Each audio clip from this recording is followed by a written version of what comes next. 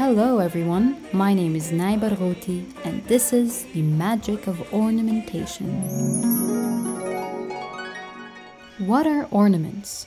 Ornaments are the milk to your cookies, the butter to your jam, the spices to your rice, well, not if you're Dutch, and the zait to your za'atar, if you're an Arab and know what that means.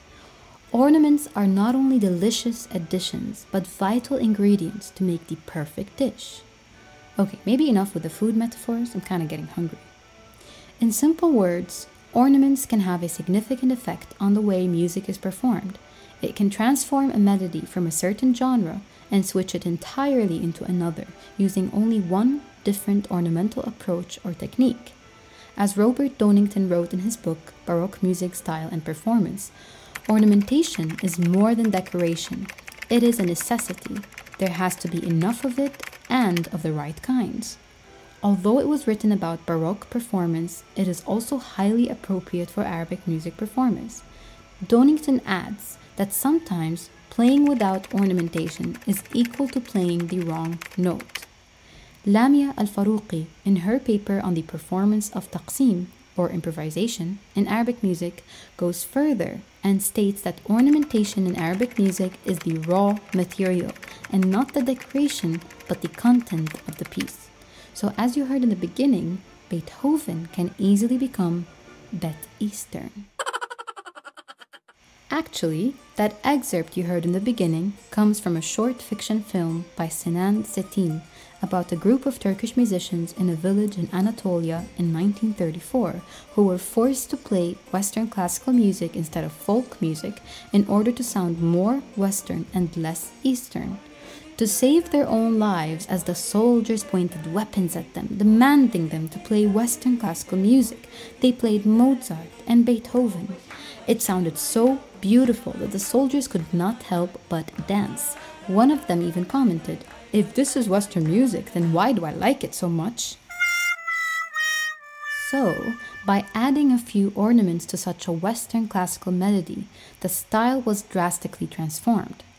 Just like when the witch turned Ariel into a human. Okay, maybe that was a bit too much. So when looking back in history, we can hear a strong connection between different music genres that come from different backgrounds. For example, the historical relationship between Arabic music and jazz. I find that connection a bit underrated and underexplored. I won't get too much into that right now, but I'd like to give it a quick summary for context. Ever since I was a little girl, my parents would always play all kinds of music in our house in Palestine.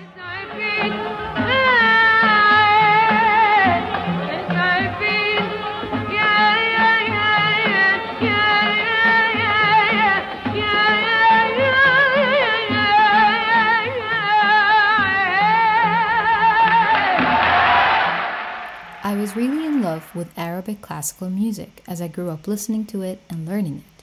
I also found myself falling in love with jazz. It spoke to me and it somehow sounded similar to Arabic music despite it being anything but. I could always hear some sort of connection between jazz and Arabic music, but I didn't think it was possible. I thought it might just be the general musical elements that exist in both genres, like the spontaneity of the performers, the creative licks, the improvisations, playing with rhythms, etc. But later on, I decided to study jazz and went all the way to the US to do so. I took a class in jazz history, and there it was. The actual historical connection between what we know as jazz and Arabic music. It all goes back to when Muslims escaped Spain in the 1400s and traveled to different parts of Africa, and as a result, integrated with African slaves. The call for prayer, the maqams or scales in Arabic music, and the ornaments or style of singing had a significant effect on the songs that the slaves recited in the fields as they worked.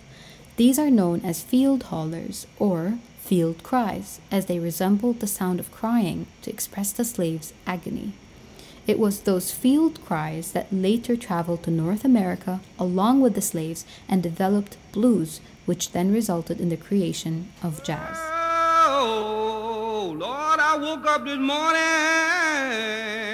man, I was feeling bad. This is a field holler from the Alan Lomax recordings. Let's listen again and pay attention to how the end of the phrase is ornamented, as this is a technique used a lot by Muslims when reciting Quran. Oh, Lord, I woke up this morning, man, I was feeling bad. Now, listen to this.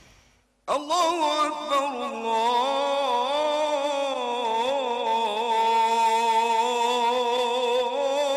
Akbar. You hear the similarities? Unbelievable, right? This historical context was very important for me to know in order to truly appreciate the roots of jazz and to learn how to really listen to it. I believe that this can also be applicable to the Western ear.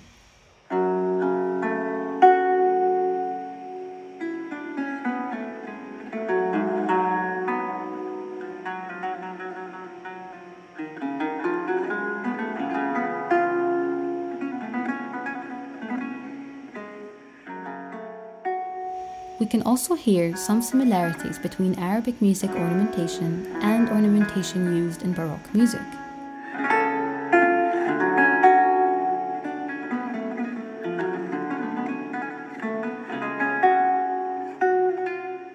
As much as I'm tempted to listen to the rest of this, my heart must go on. Actually, this also has some interesting ornaments. But anyway, where were we? History. Speaking of, there are bands like the Rolling Stones who also try to incorporate some Arabic ornamentation and tuning in their music. Listen to this.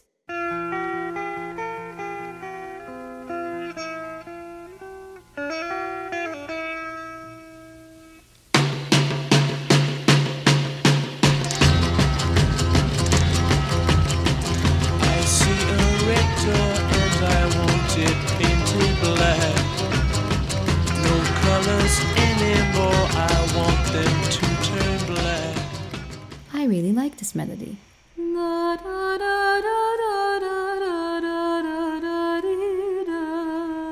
So, shall we dig deeper into this magic? Ornamentation is an art, and the same way we look at paintings and study the different colors, shades, techniques, and styles used by painters throughout different historical periods, we can also look and examine ornamentation in that same way in Arabic music. From one country to the other, from one generation to the other, ornamentation changed. One could argue that it somehow shrank. Well, not like that. It's quite fascinating to see the amount of diversity that exists within Arabic music. In my experience with the Western culture, having lived abroad for nearly 6 years, most people I meet are not aware of this diversity. Most people do not know that all this magic exists under the category of Arabic music. For some reason, I noticed that there is a crucial need to categorize when it comes to music genres in the West, but everything else in the world tends to fall under the term non-Western, or worse, world music. Gosh, I remember the first time I heard this term, world music.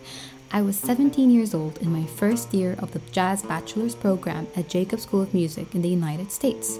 I was so confused and unaware of what that even meant. What is world music? Is it like the rest of the world? But are we all the same? How come? Mr. Krabs, I am so confused. Me too, SpongeBob. So then I moved to Amsterdam to continue my degree at the Amsterdam Conservatory of Music and started learning more about the underground music scene. It was so overwhelming for me to hear all these different categories and subcategories and sub-subcategories and sub-sub-sub-subcategories of techno music. To me, it all kind of fell under the same general vibe or family, but my friends thought that was insane, as there were so many differences.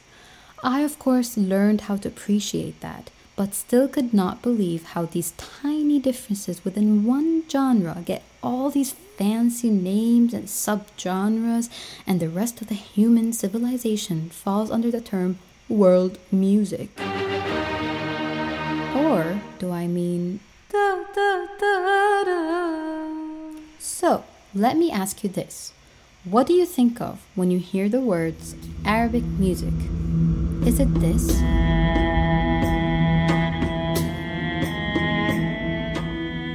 The image of a massive desert with orange sand, rich bearded men with jewelry, women, lots of women, camels, horses, and of course, a snake. A cobra snake coming out of a basket with a sound of Hijaz, the most used maqam or scale in Arabic music. Or is it perhaps something more rhythmic? For some reason, you can always find these weird Arabic music cliches under Arabian belly dance music, or Arabian desert music, or Arabian something else. What is Arabian anyway? I mean, I thought the noun in itself refers to the Arabian horse, which is basically a horse that comes from the Arabian Peninsula. Oh well, I like horses. I know that to some of you, this might sound crazy and inaccurate, and I thank you for that. But trust me when I say that I have encountered people who really do think about these things when the words Arabic music come to mind. I really blame the commercial film and music industry for that, for using repetitive, biased, and stereotypical images about Arabs and Arabic culture as an education tool for their audience. With time, they succeed to convey Arabic culture as primitive, barbaric, unevolved, uneducated, and uncivilized. This is shown through the producer's choice of clothing, the choice of characteristics, and of course, the setting and the music that are then connected to Arab characters. This might seem off topic, but to me it's very connected. It connects to how we are taught to listen, to think, to appreciate, and to understand diversity. In a way, these hidden messages serve as an unintentional fear of anything that is non-Western, aka the rest of the world. It makes one almost scared to try to face something like Arabic music, for instance, because facing it would mean that the mind can no longer dehumanize it. All of a sudden, it's there. It's complex, it's sophisticated, developed, and it's definitely an art. I started paying more and more attention to this when many of my friends, both musicians and non-musicians, would show interest in Arabic music when I would show them something or sing or play for them. But it's as if they would be surprised that this is really included, as to speak, in Arabic music, like going to an open buffet and finding out that desserts and drinks are included in the package and you had no idea. This made me feel an urge to introduce more and more people to the wide science of Arabic music, with its over 70 maqams or scales, over 100 rhythmic motifs ranging from 2 to 48 beats, its wide range of musical content, structures, and formats. It really is an endless science. As overwhelming as that seems, it's also pleasing to know that the element of surprise never ceases to end in Arabic music. There will always be something new to learn or to discover. There will always be new findings about the different historical connections that resulted in so many musical civilizations. The influence of Persian music on Arabic and Indian music, and vice versa. The effect of that on Turkish music, Balkan, Armenian, etc. It's really magical to see how much beauty there is. Speaking of magic, let's go back to ornaments. The reason why I took that little detour is simply to show you the wide diversity within Arabic music, so wide that it feels like another world. Let me show you.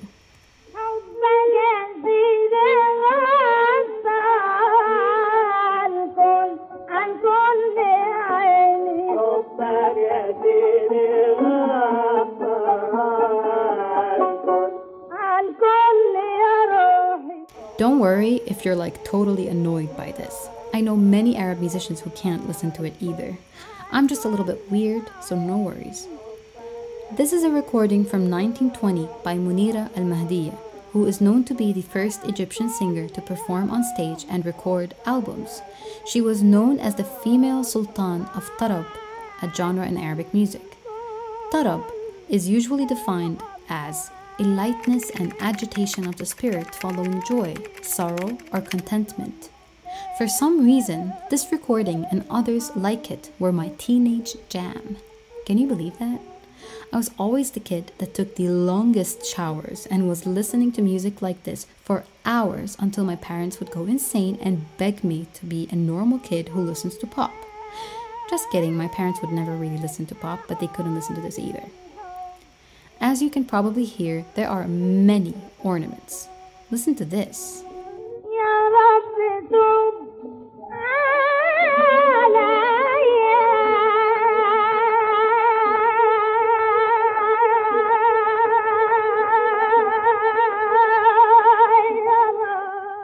Crazy, right? Notice that the ornaments are quite fast, bold, insanely difficult, and require unbelievable technique. Also, notice that the instrumentation is very different than what we're used to now, which is often why the modern ear, especially the Western one, finds it difficult to understand music from that time, as back then Arabic music did not really care much about instrumentation, arrangement, harmony, and perfect intonation. It was more of a random accompaniment approach, or at least that's how it might seem to most people. But when really going in depth and analyzing it, we can see a pattern in the chaos, like an organized chaos. When you think about it, it's quite impossible to do. I mean, imagine bringing an orchestra and asking them to accompany a random improvisation by a singer without really taking away from his or her diva-ness, but actually adding depth to it. No music charts, no planning ahead, no rehearsing, just playing and somehow finding your way there.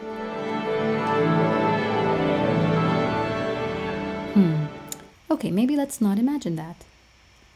Because of this huge focus on the singer, that even the tiniest arrangement is not available, we can hear that the voice is so full. Ornaments are full and are used as a way to add depth to the melody, to an extent that it becomes difficult to really know what the actual melody is without ornaments. But as mentioned earlier, the quote from Al-Faruqi, ornamentation in Arabic music is the raw material and not the decoration but the content of the piece. So maybe another way to feel less overwhelmed is not to try to look for the melody by erasing the ornaments, but rather listen from afar to take the melody along with the ornaments as one piece. Just like when you're in a museum looking at a painting. Of course you want to get close enough to see all the details, but you won't actually see the painting until you take a couple of steps backwards and see the whole thing. Afterwards, you try different angles on the right and left to really make sure you got to see all the tricks and shades and all that. Same way you can't taste a layers cake without getting one bite with all the layers, because then you're not tasting a layers cake, you're tasting a layer. Like one layer. Okay, that probably made no sense. I just had to go back to the food, didn't I? Maybe I should make another podcast about food. What do you think? No? Back to the ornaments? Yeah, okay. So again, that was a recording from Egypt in 1920. Let's skip a bit and go to the 1940s. Listen to this.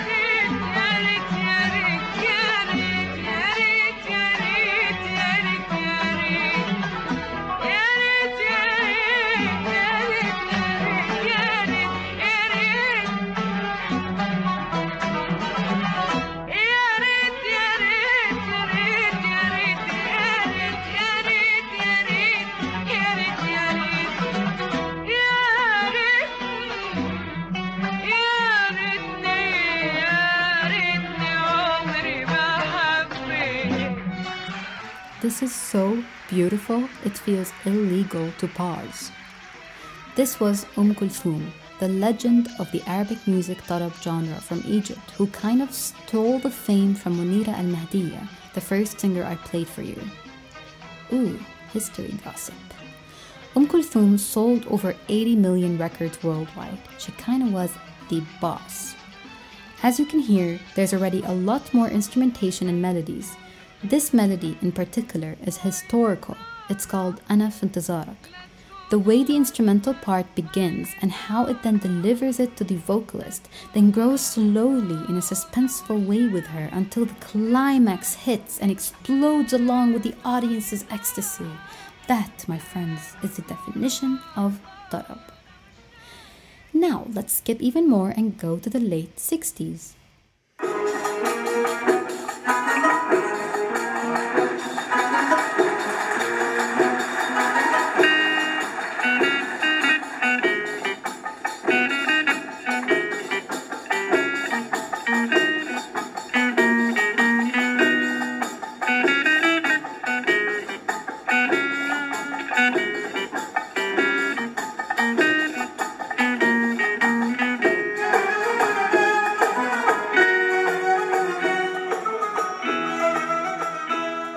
Did you hear that electric guitar and that bass?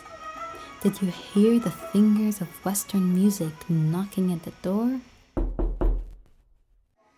صغروني أعيش في بكرة وبعد بكرة أعيش في بكرة وبعد بكرة. Well, as you can hear, this includes much more instrumentation, and the effect is less ornaments, a bit slower, a bit less intense and out there, and a bit more lyrical and melodic. The focus is now more on the song as a whole and not just the singer's abilities, although she has outstanding abilities. This is Kulthum again singing Fakkaruni. So this so far has all been in Egypt, as it's considered the mother of the Arabic tarab genre. But what was happening in Lebanon at that same time?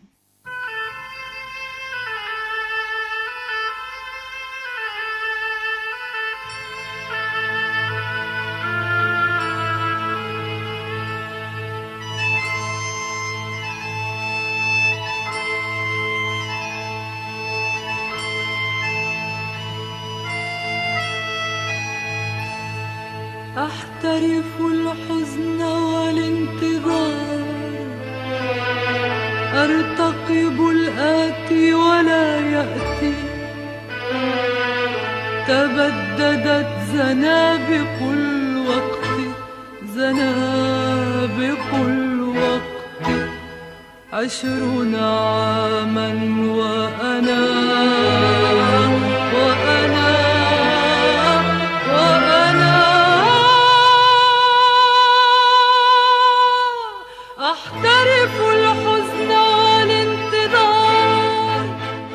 The one and only Fairuz, the angel and ambassador of Arabs.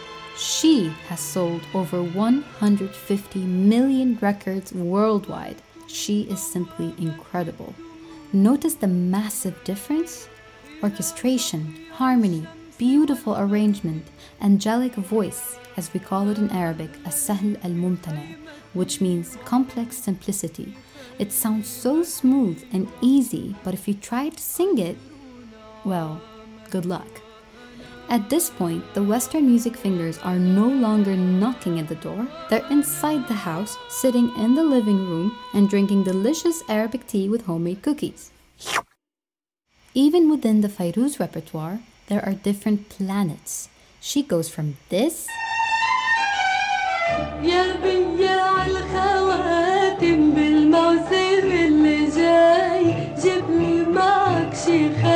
to this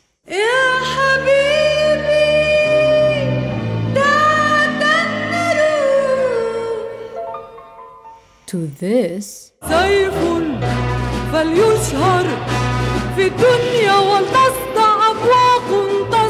to this.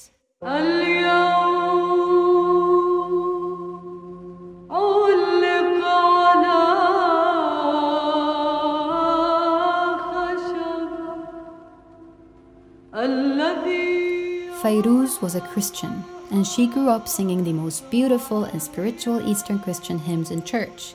This last one was my absolute favorite. I wish there was enough time to show you all her other different styles, but I would need about 10 more days to cover half of those.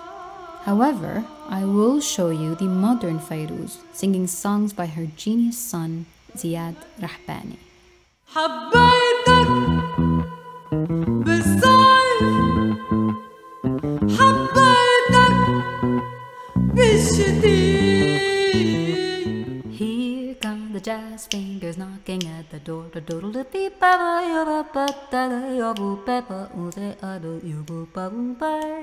Notice how massive the difference is between Egypt and Lebanon, and within just the repertoire of one singer. Of course, the orchestration has a significant effect, but the vocal technique is everything.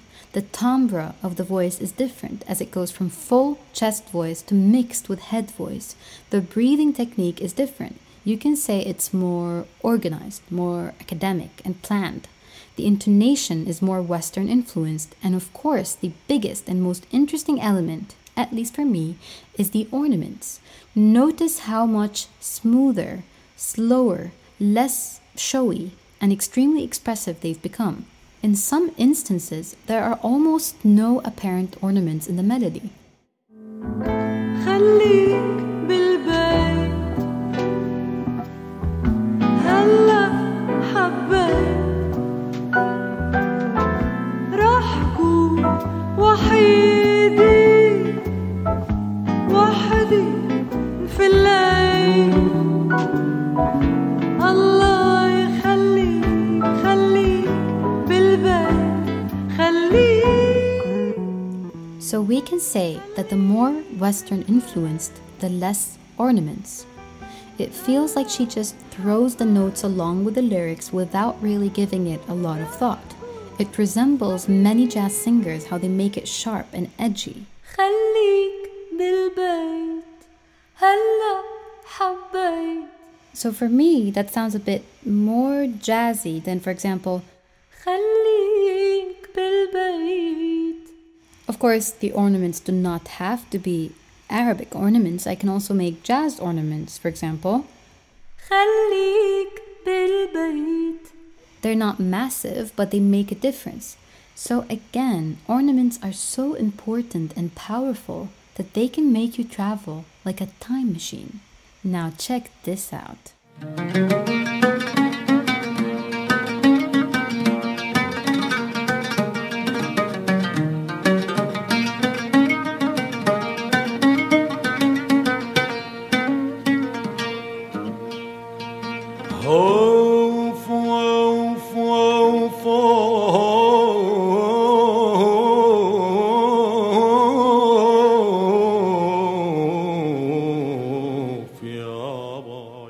We call this the Jabali style of singing, which literally means mountain. Why? I'm not 100% sure, but I'm guessing it's because it originated from the mountains of the Levant. Notice how rough, fast, and strong the ornaments are. This is done by thickening the voice in a way that really complements the strength of the Jabali style. This technique was mastered by Wadi' al-Safi, who simply took it to the next level. على الله تعود بهجتنا والفراح وتغمر دارنا البسمة والفراح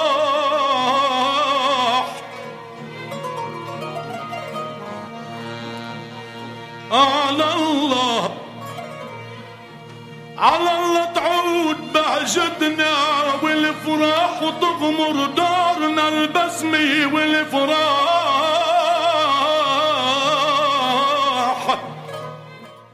I would love to go over every country in the Arab region and introduce you to the beauty and the magic they created, but unfortunately there isn't enough time to talk about all of them, so I've created this short mix-up playlist of the traditional music of different Arab countries so that you can get an idea.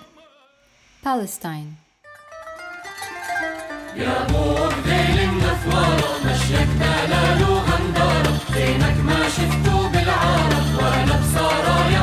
Algeria. رايح وين مسافر تروح تعيا وتولي شحال ندموا العباد الغافلين قبلك وقبلي. Comoros.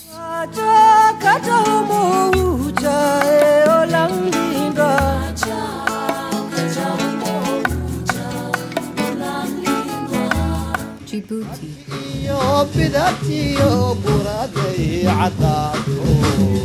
Egypt.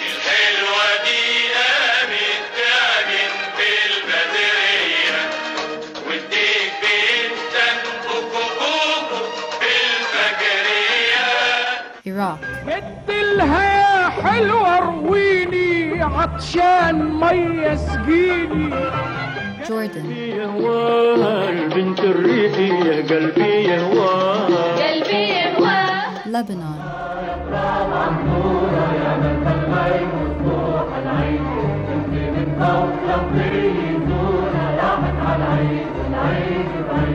Libya.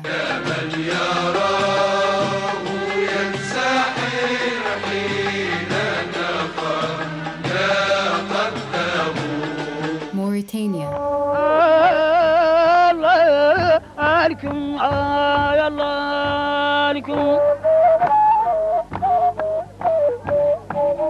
Morocco.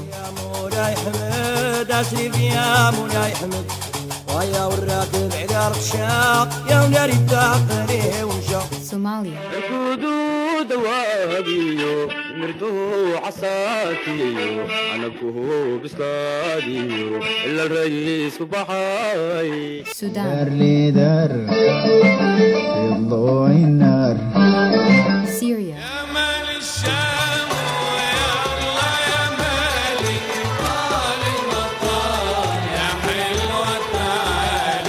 Tunisia. لموني اللي غاروا مني وقالوا لي واش عجبك فيها. Gulf region. تضحك وسولف مع الناس. Yemen. راض نحن ليس لنا طبيب وعشاق وليس لنا حبيب. I also must show you this.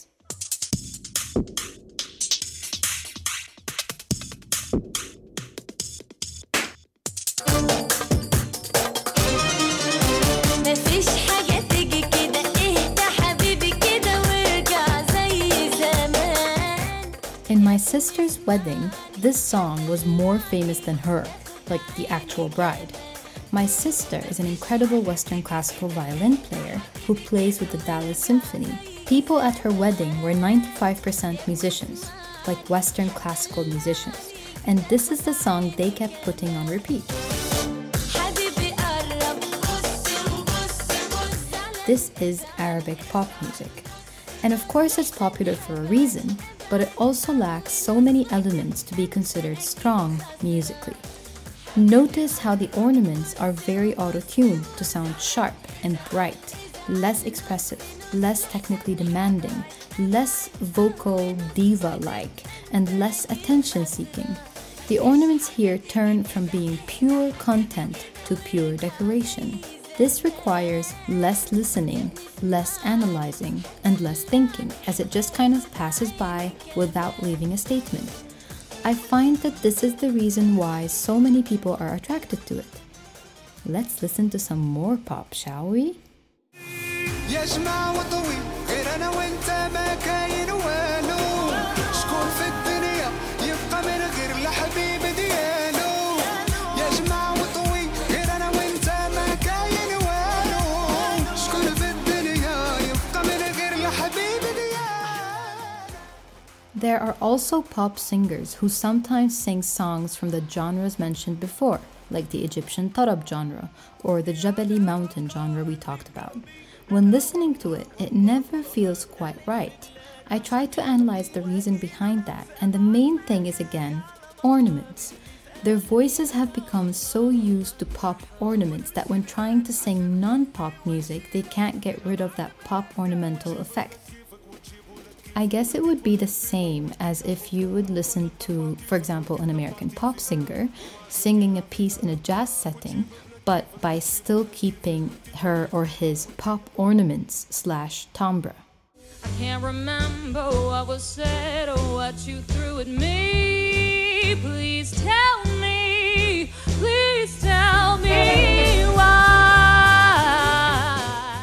This is actually originally a pop tune in which the singer is trying to turn into a jazz tune. The arrangement works, and of course makes it sound jazzier than what it used to be, but in my modest opinion, the vocals do not succeed in doing so. The use of this style of ornaments really takes away from the jazz sound. It immediately gives me a pop sound. For example, if I would sing the jazz standard, Misty, with, let's say, a pop sound, it would go something like, look at me. If I would want to go for a more jazz sound, I would do something else. Look at me. Let's now listen to this original phrase from Wadi' al-Safi, the master of the Jabali mountain genre. خبيتك تحت جناحي خبيتك ترتاحي خبيتك تحت جناحي خبيتك. Now, let's listen to a pop singer who also sang the song. But before we do that, please try to listen to the differences between the ornaments used. إحساسك بجلو وعن إذنك بدي قلو بنتك صارت صبية. Don't worry if you can't really hear the difference yet. It takes time to become so familiar with this music in order to detect the differences. I remember when I first started learning jazz, it was so hard to tell when something was considered really good or just average. It was so foreign to me that it took a couple of years before I started really hearing these things and understanding what ingredients are needed to make good jazz.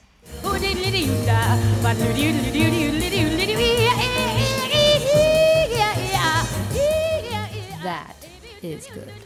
So yes, ornaments really are magical, and they can truly change how we listen, enjoy, appreciate, and understand music.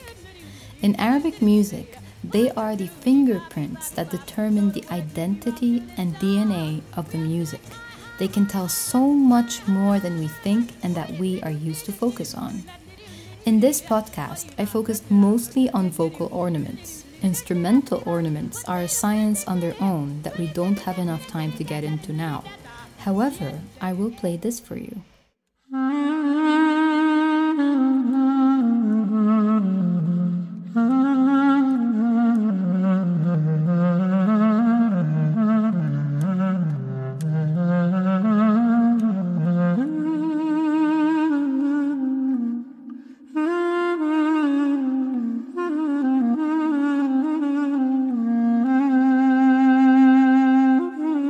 Now, what would happen if the voice imitates these ornaments?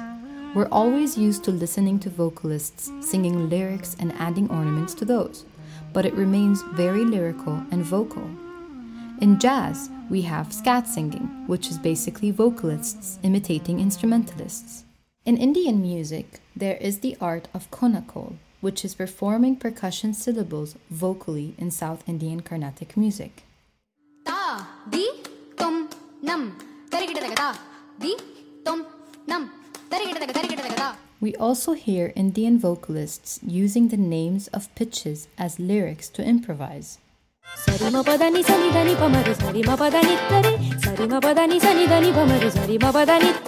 We also hear people like Bobby McFerrin, who uses his body to produce different instrumental sounds, from percussion to wind instruments.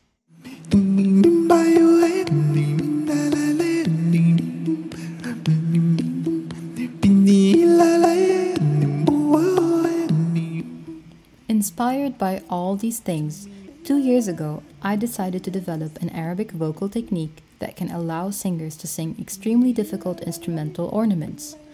Of course, this wasn't just brought up as a challenge and as an effective way to develop technique, but also because I find it extremely beautiful and liberating to be an instrumental vocalist.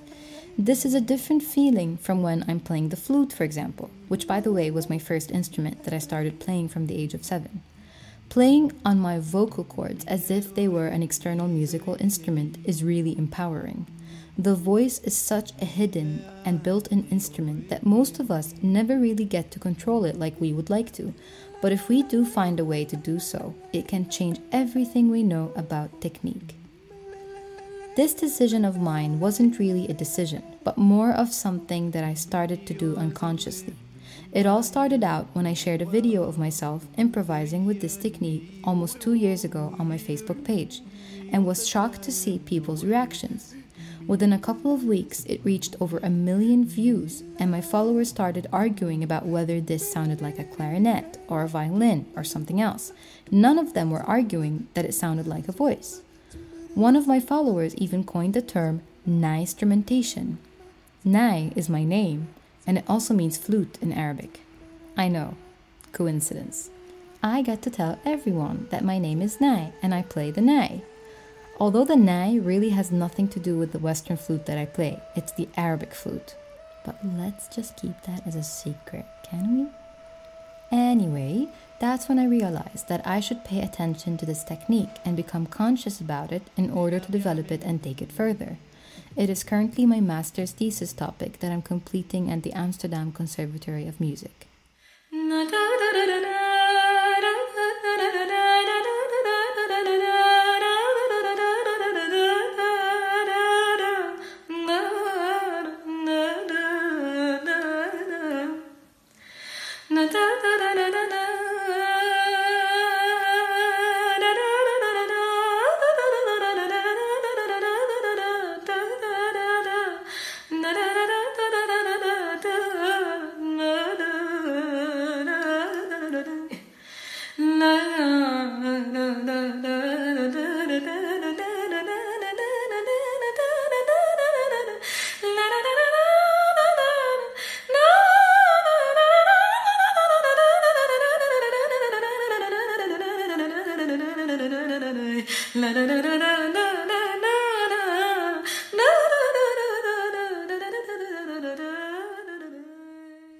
This was my first video to do this.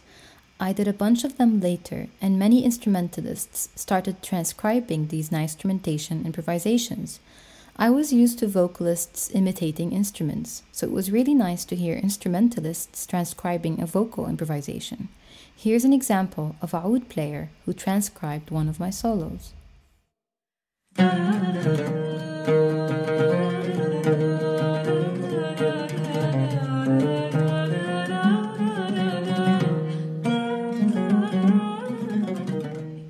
As you can probably hear, it sounds quite natural on the oud to play this. Actually much more natural than the voice, because these ornaments are much more instrumental than vocal. What makes them instrumental is their speed, the detailed intonation used, their edginess, in the sense that each note is heard clearly rather than just flowing, and also the syllables used. I try to pick syllables that sound natural to me, but also not very vocal-like.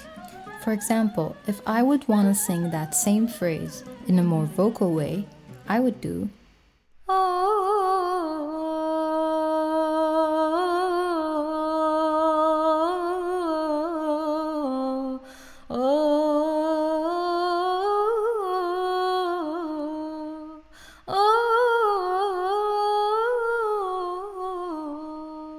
instead of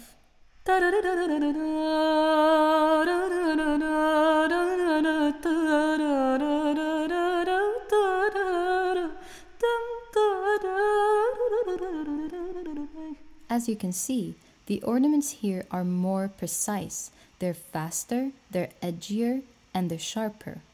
This is what makes them more instrumental than vocal. Later, I realized that it could also be nice to use this technique when singing an actual melody, whether instrumental or originally a vocal melody with lyrics. I can replace the lyrics with these syllables that I use. This is a melody I wrote.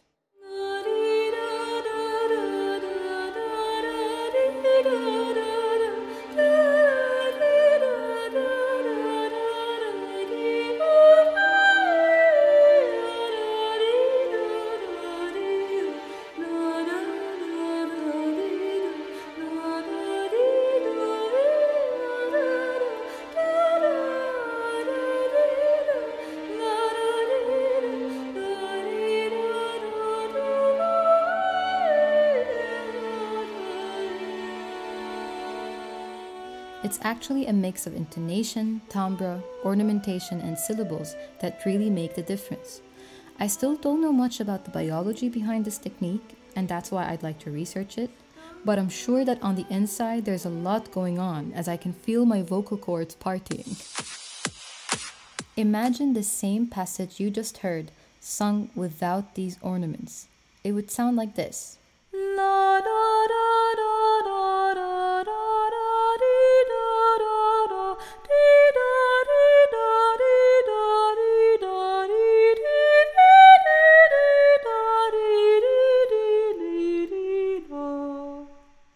Now let's replace it with an oboe, for example.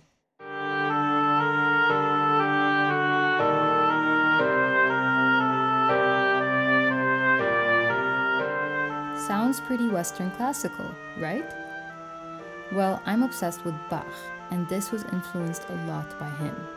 Now let's listen to this technique used in a live setting.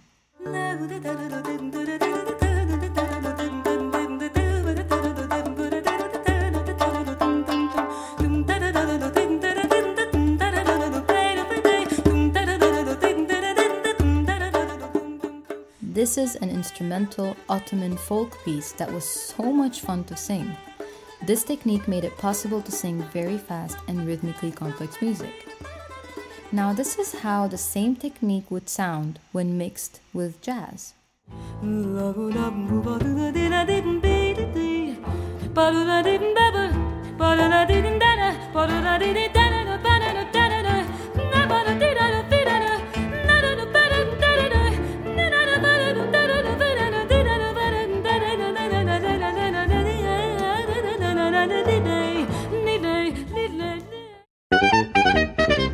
This technique has allowed me to fully understand and appreciate the magic of ornamentation in Arabic music and how much it can add to other styles of music. Most importantly, it has taught me that the voice can do so much more than what we're used to do with it. It can go planets further than that. This technique has been my practical understanding of the connection between Arabic music and jazz. Beyond history, theories, and harmonies, this was my way of connecting these two worlds vocally. It has given me a bigger sense of the melodic and rhythmic richness that exists in Arabic music, the power of intonation, especially when mixed with the right kind of ornamentation, and finally, the massive diversity in Arabic music that I hope I was able to show you a bit of today. This brings me to the end. Thank you very much for listening. I hope that you've enjoyed this as much as I have enjoyed working on it. A big thank you to Jonas Biskert and the Gaudeamus Music Festival for giving me this wonderful opportunity. To hear some more of my music, please follow me on my YouTube channel, Instagram, and Facebook official accounts under the name Nay Barghouti. Bye bye.